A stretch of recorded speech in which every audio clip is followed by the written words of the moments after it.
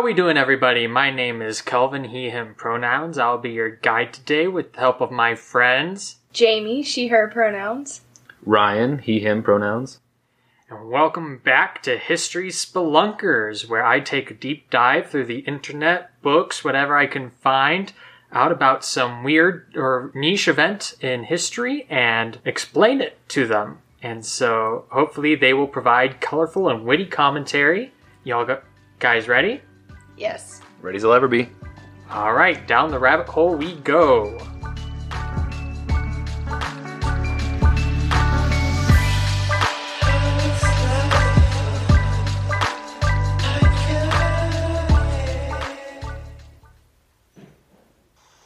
Hello?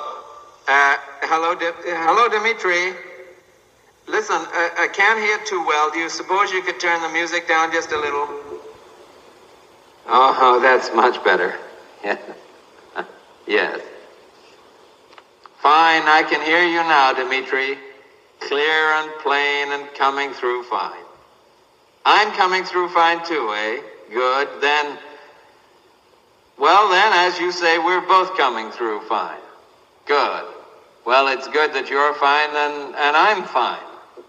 I agree with you. It's great to be fine. Now then, Dimitri, you know how we've always talked about the possibility of something going wrong with the bomb. The bomb, Dimitri. The hydrogen bomb. Well, now, what happened is, one of our base commanders, he had a sort of, he went a little funny in the head. You know, just a little funny. And he went and did a silly thing. Well, I'll tell you what he did. He ordered his planes to attack your country.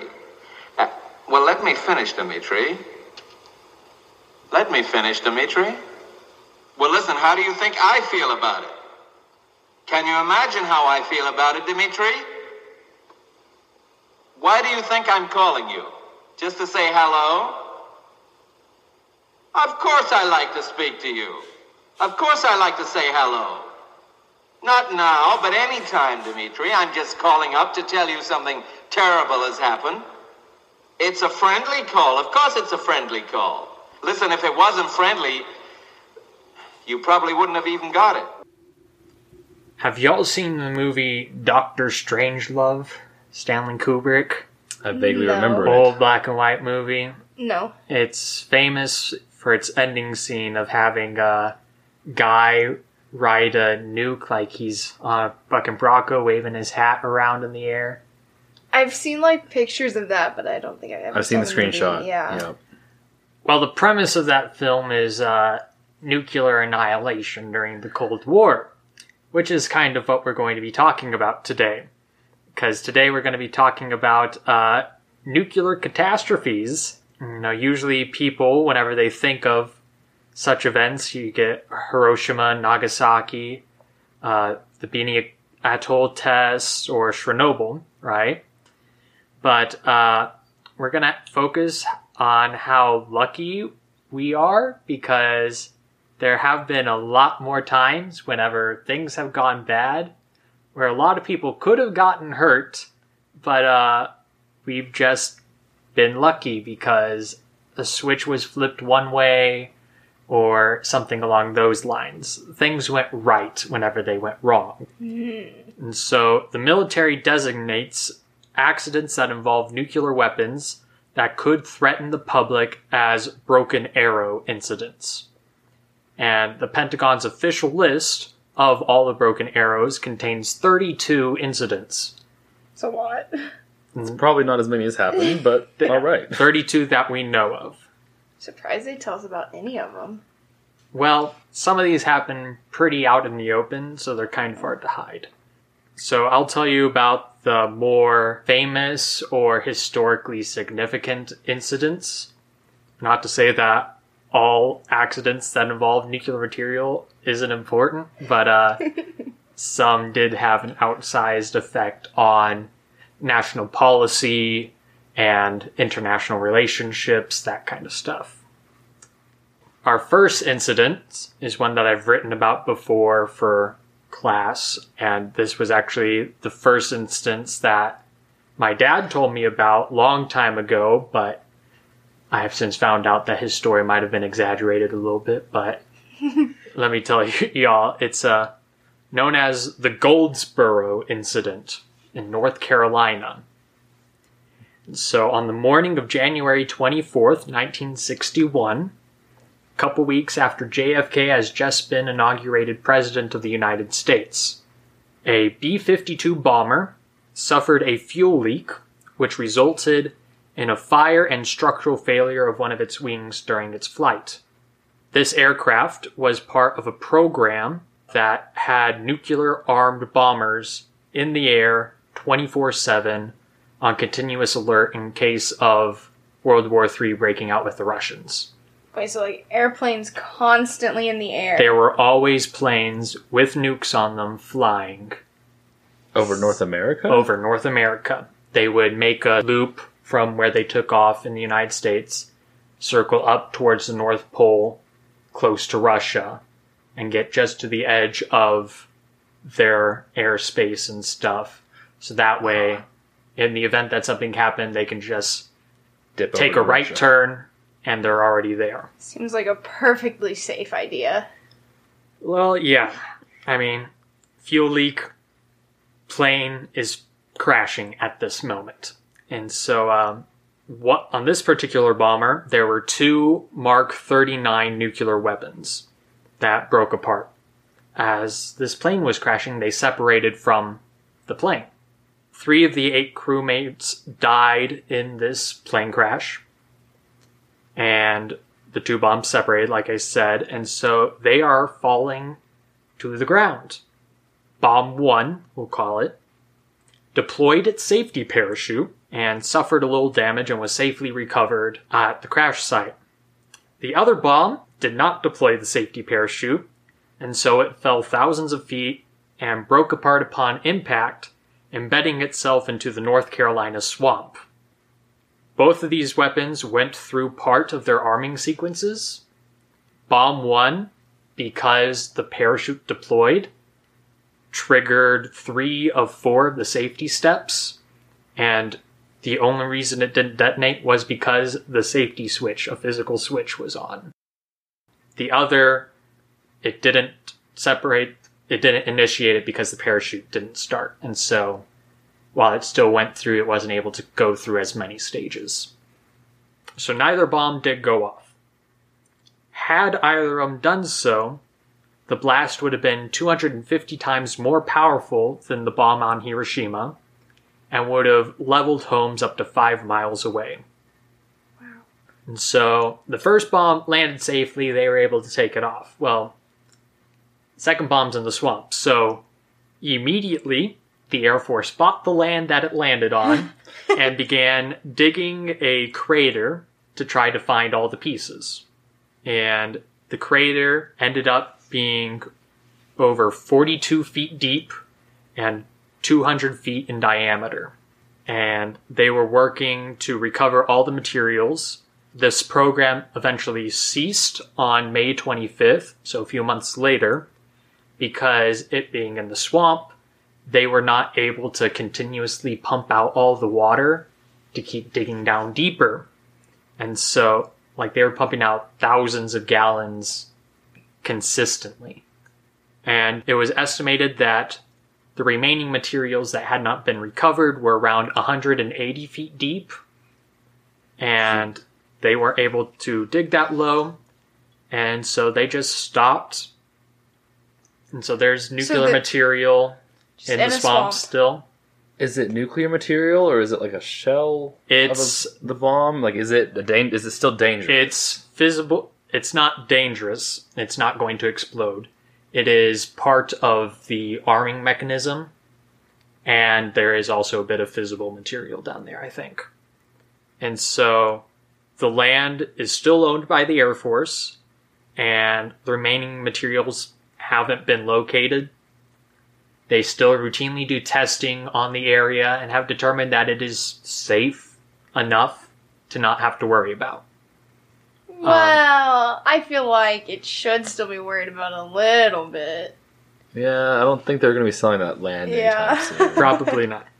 So, like I said, my dad exaggerated this story. Whenever he first told me about this, whenever I was like a little kid, he told me that the second bomb had like landed on a cow and killed it, and that it made green hamburger patties. I couldn't find out if a cow was actually killed in this incident. A cow in a swamp? Yeah. I don't know about that one. Yeah. I don't know of any cows that live in swamps. Swamp cow, Shrek cow. Shrek cow. Shrek cow. Jeez. But if that same bomb and that accident were to happen today in the same area and it detonated, it could kill over 44,000 people probably. Wow. And probably affect a lot more than that. With radiation. Yeah. Mm-hmm. See, another question I have is, can nuclear bombs just detonate? Like you said, the three of four safety measures had gone off. It was just a physical safety switch. But could an impact set it off? Or would it have to be an actual mechanism of the bomb? So with the way nuclear bombs work, they do have conventional explosives, but then they also have the fissile nuclear material. They are separate. The conventional explosive, whenever it goes off, it can trigger the arming mechanism, which fires a bit of plutonium into the fissile material at such a force that it starts the reaction. So if the arming mechanisms and safety mechanisms work as they are supposed to, the conventional explosive can still go off, but it shouldn't trigger the nuclear side of things. So you know how sometimes they still find bombs from, like, World War II, just, like, in random places? So if you were to come across a nuclear bomb like that, it could potentially, like, have an explosion, just not a nuclear explosion? Well, it could still have a nuclear explosion if, the arming mechanisms don't work properly. Okay. But it's technically two separate explosions, so one is much more likely than the other, not to say that they both still couldn't happen. I'd hate to be the person that stumbles across that. And of course, this is not too long after those first tests when they weren't even sure if the reaction would stop. Like, there were times when they weren't even sure if nuclear fission would just keep happening and just keep propagating. I know that might have been like a small issue and it might have been conspiracy theorists, but there were people, I feel like, that thought that it would just encase the entire Earth at some point. Well, you got to do it for science, Ryan. Yeah. One test is all you need. How can you even call yourself an engineer if you don't have a curious mind? I'm not doing nuclear engineering, so... Well, our next incident actually happened before this other one, but it's sort of during the same program. And you were saying, like, you wouldn't want to be a person that stumbles upon a weapon. Well, this might be your chance, actually.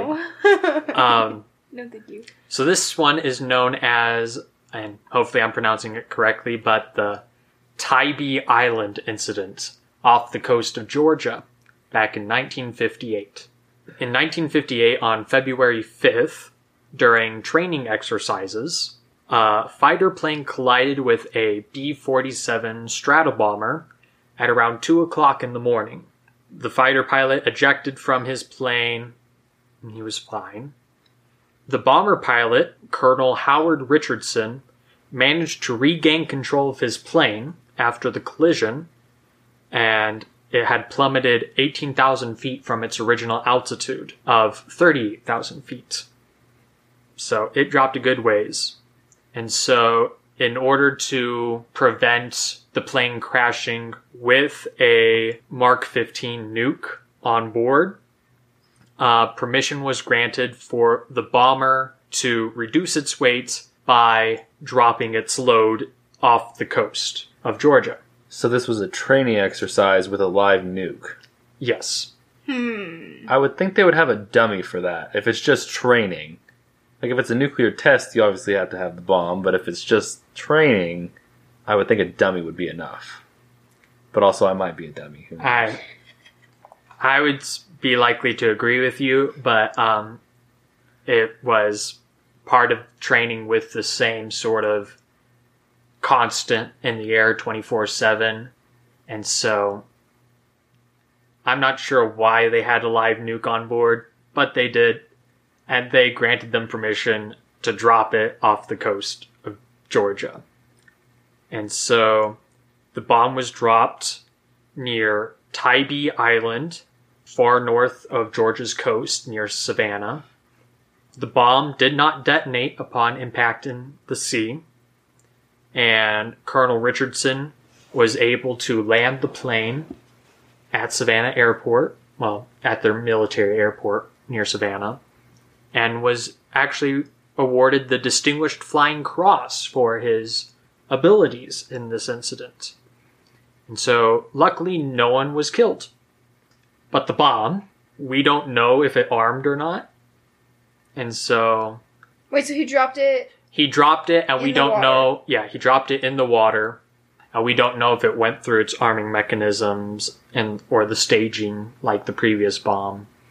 I feel like there has to be some kind of activation from the pilot or someone on the plane before it's That's what they're thinking. They're thinking that it probably didn't. It was probably safe. Probably? Well, probably as safe as it could have been. There were reports stating that the weapon was complete, but there are others that say that, like I said, the two separate parts, people were saying that the plutonium, the nuclear part of the explosion, had been removed because it was a training exercise. But we don't know which report is accurate. So we hope it's without the plutonium. So hope. Then it explodes, but not nuclear yes. explodes. So do they even know if it exploded at all, or? So it didn't detonate on whenever it crashed into the water. Afterwards, we didn't detect any sort of explosion on the ground. It did still, regardless if it had the plutonium or not, it still contained several hundred pounds of conventional explosives. And it did have some enriched uranium on it. So while it wouldn't have been like a nuclear bomb, it could have still been like dispersing, kind of like a dirty bomb sort of deal. Radioactive, at least. Yeah, it could have spread radioactive material, but it wouldn't have been as catastrophic as a nuclear explosion. So they began to look for this bomb the next day, as you would, with sonar. And the Department of Energy estimated that the bomb would only be about 10 feet under the silt on the seabed. But by April 16th of that year, so a couple months later, the Navy announced that the search had been a failure. They lost the bomb. Can sonar even go through the top 10 feet of silt on the ocean bed? Well, I would hope Navy has good sonar, but I don't know. So it's loose minerals versus a metal bomb. I guess solid object versus... Yeah, they deployed the Air Force 2700th Explosive Ordnance Disposal Squadron. Had 100 Navy personnel equipped with handheld sonar and galvanic drag and cable sweeps.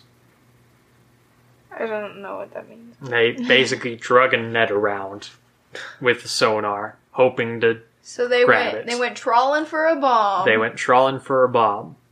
I guess was this before GPS? You'd think they'd track those things, but this would have been before GPS because there would have no satellites really in space at this point. You know, that would make sense. It was 1958.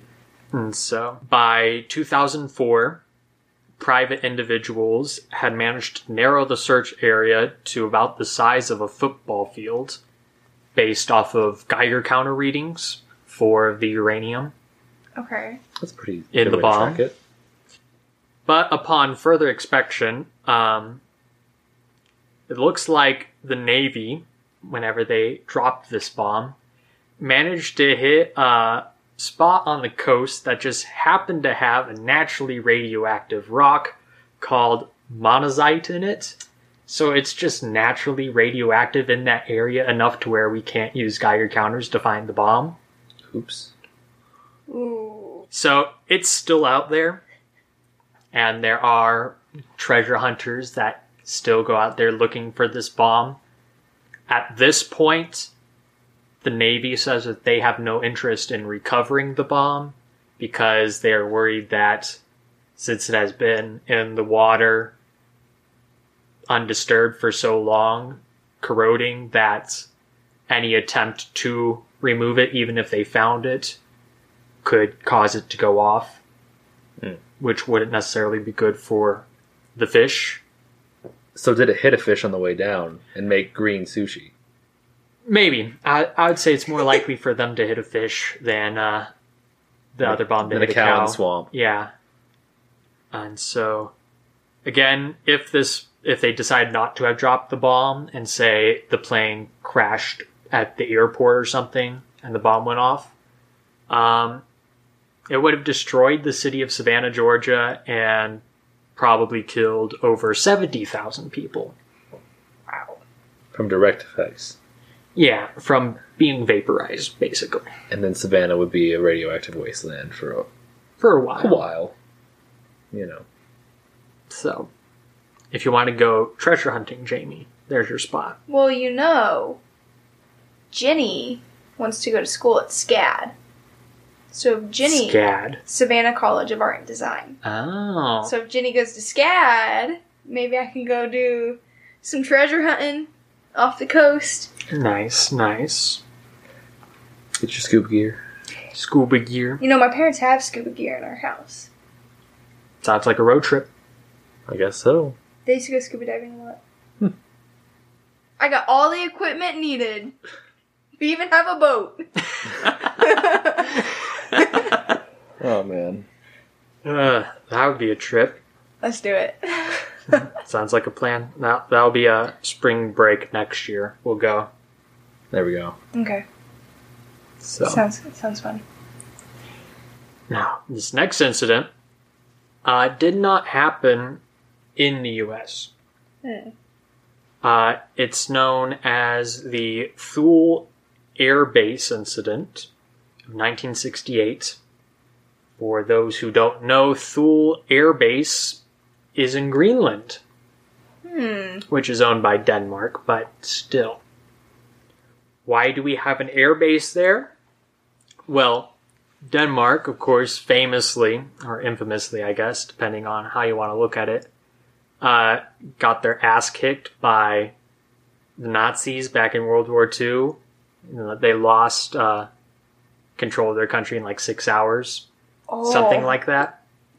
Whoa. And so, after the country had been invaded, the Danish ambassador to the United States made a deal with the U.S., who was neutral at the time, to protect the Danish overseas territories, namely Greenland, by politely asking us to invade to keep the Nazis from doing so.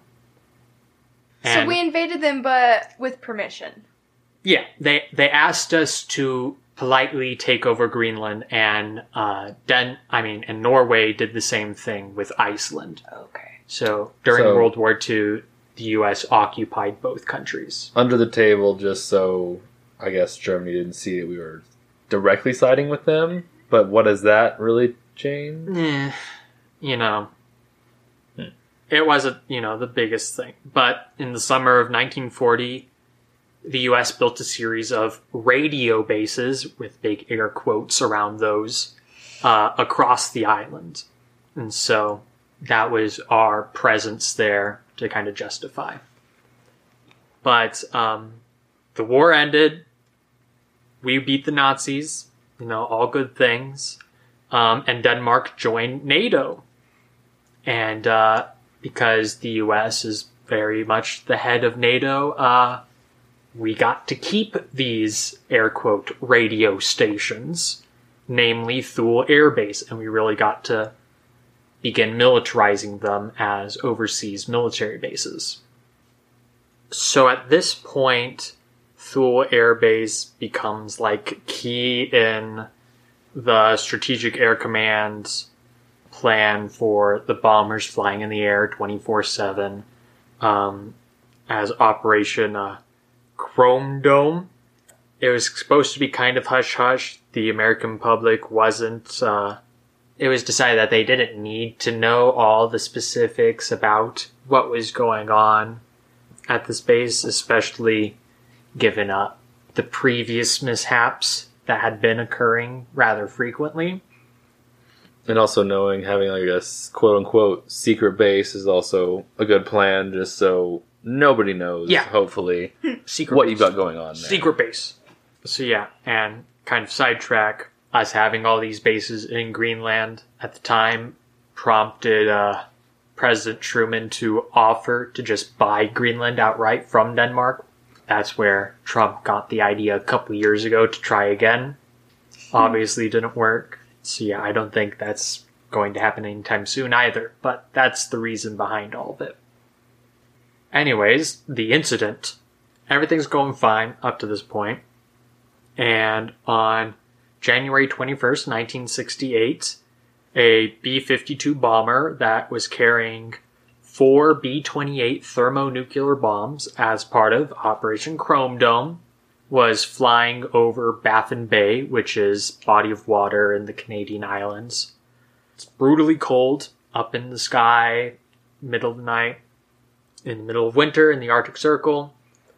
Just super cold, so they have the heater on the plane going full blast, and the heater actually malfunctions to where it becomes unbearably hot inside the plane, to the point where a couple of stowed seat cushions actually ignite and spreads a fire throughout the entire plane.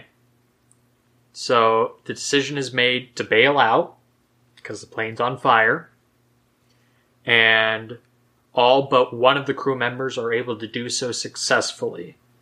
The co-pilot, Leonard Svitenko, sustained fatal head injuries while he was attempting to bail, unfortunately.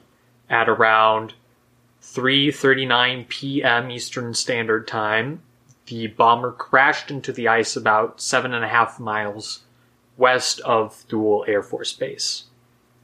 The conventional explosives for all of the bombs detonated and spread nuclear materials all across the ice sheet.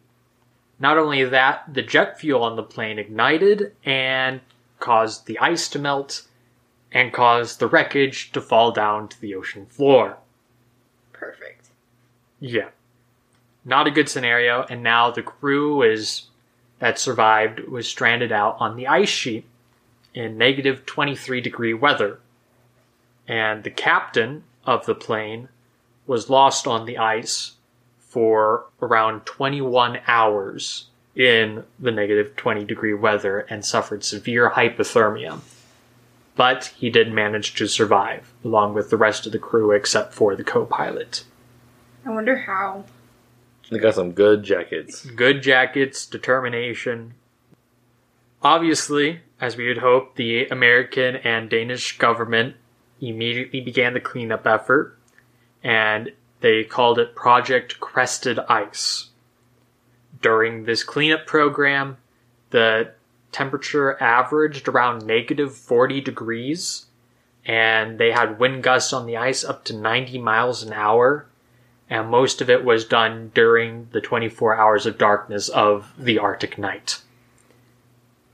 Not a good job to work for. A miracle that they found anything. But that's the thing, they did manage to clean up around 97% of the debris, and they managed to send them to Pantex plant, which is a nuclear disassembly plant in North Texas. That's where all the pieces got sent to.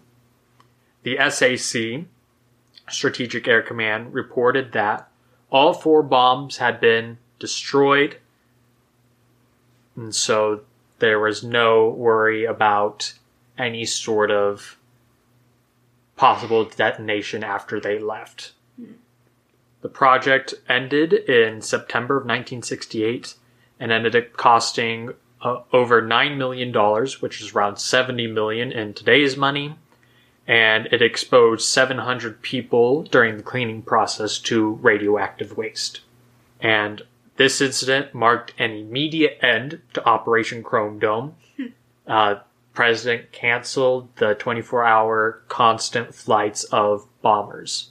Part of the reason that helped with this decision was that we now had the technology to just send intercontinental ballistic missiles. Yay for us, I guess. You know, you take what you can get, I guess. Gives them a solid reason to switch over. It's logical. But not only did this cause a sort of change of policy here in the US, there was outrage in Denmark because Denmark had been a nuclear-free zone since 1957. Supposedly. Well, that's the thing.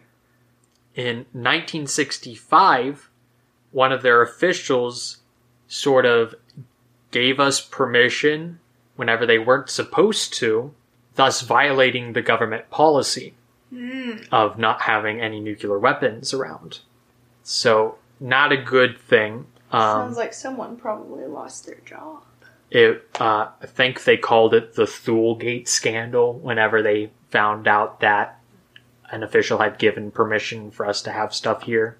Because initially, it caused a big stink because it's like, you have nukes there without our permission. But then later it's like, wait, someone gave you permission whenever they shouldn't have. Whole big scandal. But the plot thickens because in 1987, and then again in 2000, and then again in 2008 by the BBC, investigations found and claimed that one of the 4 bombs, nuclear material, was never recovered. They claimed that the US gave up back in 1968, and they figured that because they had such a hard time finding the missing pieces, that there was no way anyone else could. So it was a non-issue. They stopped. The 3% doesn't matter. It was not found. It could have been a lot more than 3% is what they were saying. But there was some reporting that said an entire bomb went missing, not just the nuclear material. But the Danish government has said it was just the fissile materials, the nuclear material, and the secondary, but not an actual bomb. To this day, there is some radioactive risk if you visit the crash site itself, but the stuff that's in the water has theoretically been diluted enough to where it would not pose a risk. I still wonder how they even guessed that they got 97% of it out there. I guess just by weight or something, but if four bombs explode, then to say you got 97% of it, there's no way. Yeah, I'm inclined to think that they definitely left a lot more up there than they're telling us. But, I'll give them the benefit of the doubt. That it's not really. It's not a dangerous. Yeah, it's not dangerous. Maybe again with global warming, that might become a problem eventually, but yeah, we're not going to worry about that. Nuclear fallout before global warming. Yeah. So that'll be a less radioactive spot than most. And so that ended the plane program of the bombers. Understandably, accidents involving bombers decreased substantially. We weren't accidentally dropping nukes on us very much anymore after this last incident. Well, that's a relief. Yes, but that doesn't mean the threat is completely gone, as evidenced by this last incident that we'll talk about. Occurred in 1980, and it's known as the Damascus incident because it occurred in Damascus, Arkansas. So, as the Cold War progressed after the Thule incident, we shifted away from the bomber plane strategy to the missile ICBM strategy. Logistically, this was a better solution to prepare for mutually assured destruction because missiles can be launched from anywhere in the continent of the United States basically at a moment's notice. And you don't have to have planes up in the air.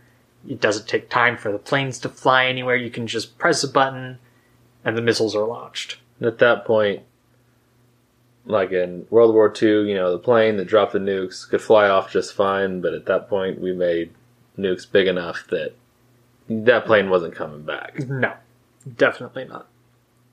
By the end of the 1960s, our rocket of choice was the Titan II ICBM, which is 103 feet tall and weighs over 340,000 pounds. Coincidentally, these are the exact same rockets that were used in the Gemini space missions for NASA. Basically what you do is instead of carrying a 9 megaton nuclear warhead, you just put a space capsule on the top. And you solve that problem. Multi-purpose. Multi-purpose, yes. And so the reason why these rockets in particular were used is because they used what were known as hypergolic fuels. So these are solid powder fuels, chemicals that ignite on contact with one another.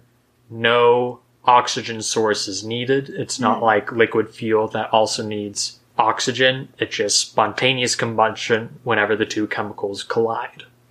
That's great because you don't have to refuel them. They can kind of just sit in their missile silos for super long periods of time without any sort of preparation. Because with liquid oxygen, it has to be super cold, and that takes time to pump it in. Which, if you're going to World War III, nuclear apocalypse, you don't have that much time. So that's why these rockets were used. Unfortunately, the chemicals used are highly toxic and carcinogenic. Because chemicals. Because how could they be safe when they're throwing something into space? Exactly. Or at your enemy. And so, as part of this new strategy, nuclear silos were placed underground all across the country. And we had several thousand nuclear weapons stored in hundreds of silos. A little scary. Everywhere, basically. The number of these facilities has been decreasing steadily as more of our arsenal is either just destroyed or moved on to submarines. Submarine? Because that's even better because not only can you launch them at a moment's notice, submarine can get a lot closer than Montana to the Soviet Union. That's true, I guess. But a lot of the country actually didn't really have to worry that much about silos. They kind of clustered up in specific areas of the country, namely, I think, Missouri, Arkansas, Kansas, Montana. Less populated. Empty space. You can fit a lot more silos in there. And I think you can go and find some maps of like where certain silos still are that have been decommissioned. And they're actually kind of a popular spot for urban explorers. If you want to go see a giant pit in the ground. Road trip. Well, we're getting ahead of ourselves here. Let me explain what's going on here. So one of these silos, Damascus, Arkansas, which is outside of Little Rock, the capital. So on September 18th, 1980, at around 6:30 p.m., a couple of airmen were doing some regular maintenance check on the oxidizer. One of the chemicals' pressure in the tank was kind of a little bit below what it should have been, so they were going inside to check on it and took tools in to work on it. They ended up taking a wrong tool by accident. They're working on it, and one of the workers manages to drop the 8-pound socket from the platform they are standing on, and it falls about 80 feet, where it bounces off of one of the support struts, pierces the fuel tank, causing it to leak. Oh no. So now you have a cloud of toxic hypergolic fuel in the bottom of your silo. Facility has been evacuated. Nothing good is happening right now. But you see, the tanks are pressurized, because the fuel is supposed to be inside of them. So as this fuel is draining out of the fuel tank, the structure of the missile is weakened, which threatens the 9-ton nuclear warhead on top of it to collapse, which would cause the other chemical tank to rupture, thus making the whole thing go boom, which we do not want. And so there's a ticking time clock on this. And so they got to go in and try and stop the leak. They got to, if they can't stop the leak, they got to vent the facility and get air into the silos so that way the chemicals can't mix, there can't be an explosion. So early the next morning, Senior Airman David Livingston and Sergeant Jeff Kennedy re-enter the chamber with protective gear on because it's carcinogenic. And they detect an explosive atmosphere in the silo. They were ordered to evacuate, so they did, but then they were ordered to re-enter and turn on the exhaust fan in order to pump the gas out of the silo to prevent an explosion. Now, these chemicals mixing blow it up, but does the spark also? That's the thing. While these two were inside the silo at around 3 a.m., the fuel does end up exploding, and their best guess was that while turning on the exhaust fan, there was some sparking or some electrical arcing that ignited the fuel. And so the explosion caused the door on the top of the silo to catapult into the sky along with the second stage of the nuclear missile. With the warhead still attached. Now, keep in mind, the door of the silo on top weighs 740 tons. It's a big explosion. And so, it gets launched up into the sky. The second stage of the rocket also launched into the sky, clears the station, and explodes in the air. The warhead on top of the second stage gets shot across the facility and lands 100 feet from the front gate of the facility. It does not detonate. Livingston died at the hospital. And He didn't die at the silo. he did not die immediately from the explosion, which is amazing considered where they were. But he did die from his injuries at the hospital. Kennedy suffered breathing problems for the rest of his life. Oh, but he survived. He did survive. Breathing problems when a 740-ton door was thrown. And he's fine. Relatively. 21 other people around the facility also suffered from injuries related to the blast. But other than Livingston, nobody died. Wow. The complex was completely destroyed and was never repaired. They simply covered the hole with a mound of dirt. And it remains that way to this day. So what happened to the warhead that was tossed? It was recovered, taken to Pantex, and disassembled. That seems to be another common thread, is since Pantex is really the only facility that can properly dismantle these weapons, that if an accident goes wrong, they take the material to Pantex where it can be properly disassembled and they can study what happened and that kind of stuff. But if this nuke happened to have detonated, there could have been around 3,000 injuries, 3,000 fatalities, and maybe around 9,000 injuries. But still, only one death out of that whole thing. They managed to evacuate the facility in time, and so, yeah. And the thing is, A lot of those silos are still in operation today with similar weapons. But a lot of that technology was, built back in the 60s and the 80s. So, today, you wouldn't be surprised to walk into a missile silo and still find people using floppy disks. Of course. Update the software. Oh, wait. Oh, wait. We can't, because we physically can't insert anything else. That's kind of a problem. But these have been a few of the more famous times that the U.S. military has goofed, I guess you could say, with its news. Like I said, the official list is about 32. And that's the only ones that the Pentagon will admit to. I've heard that some people think that if you count like more minor incidents, it could be as high as 1,000.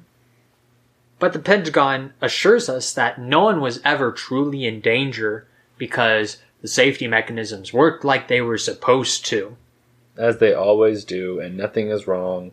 We have it handled.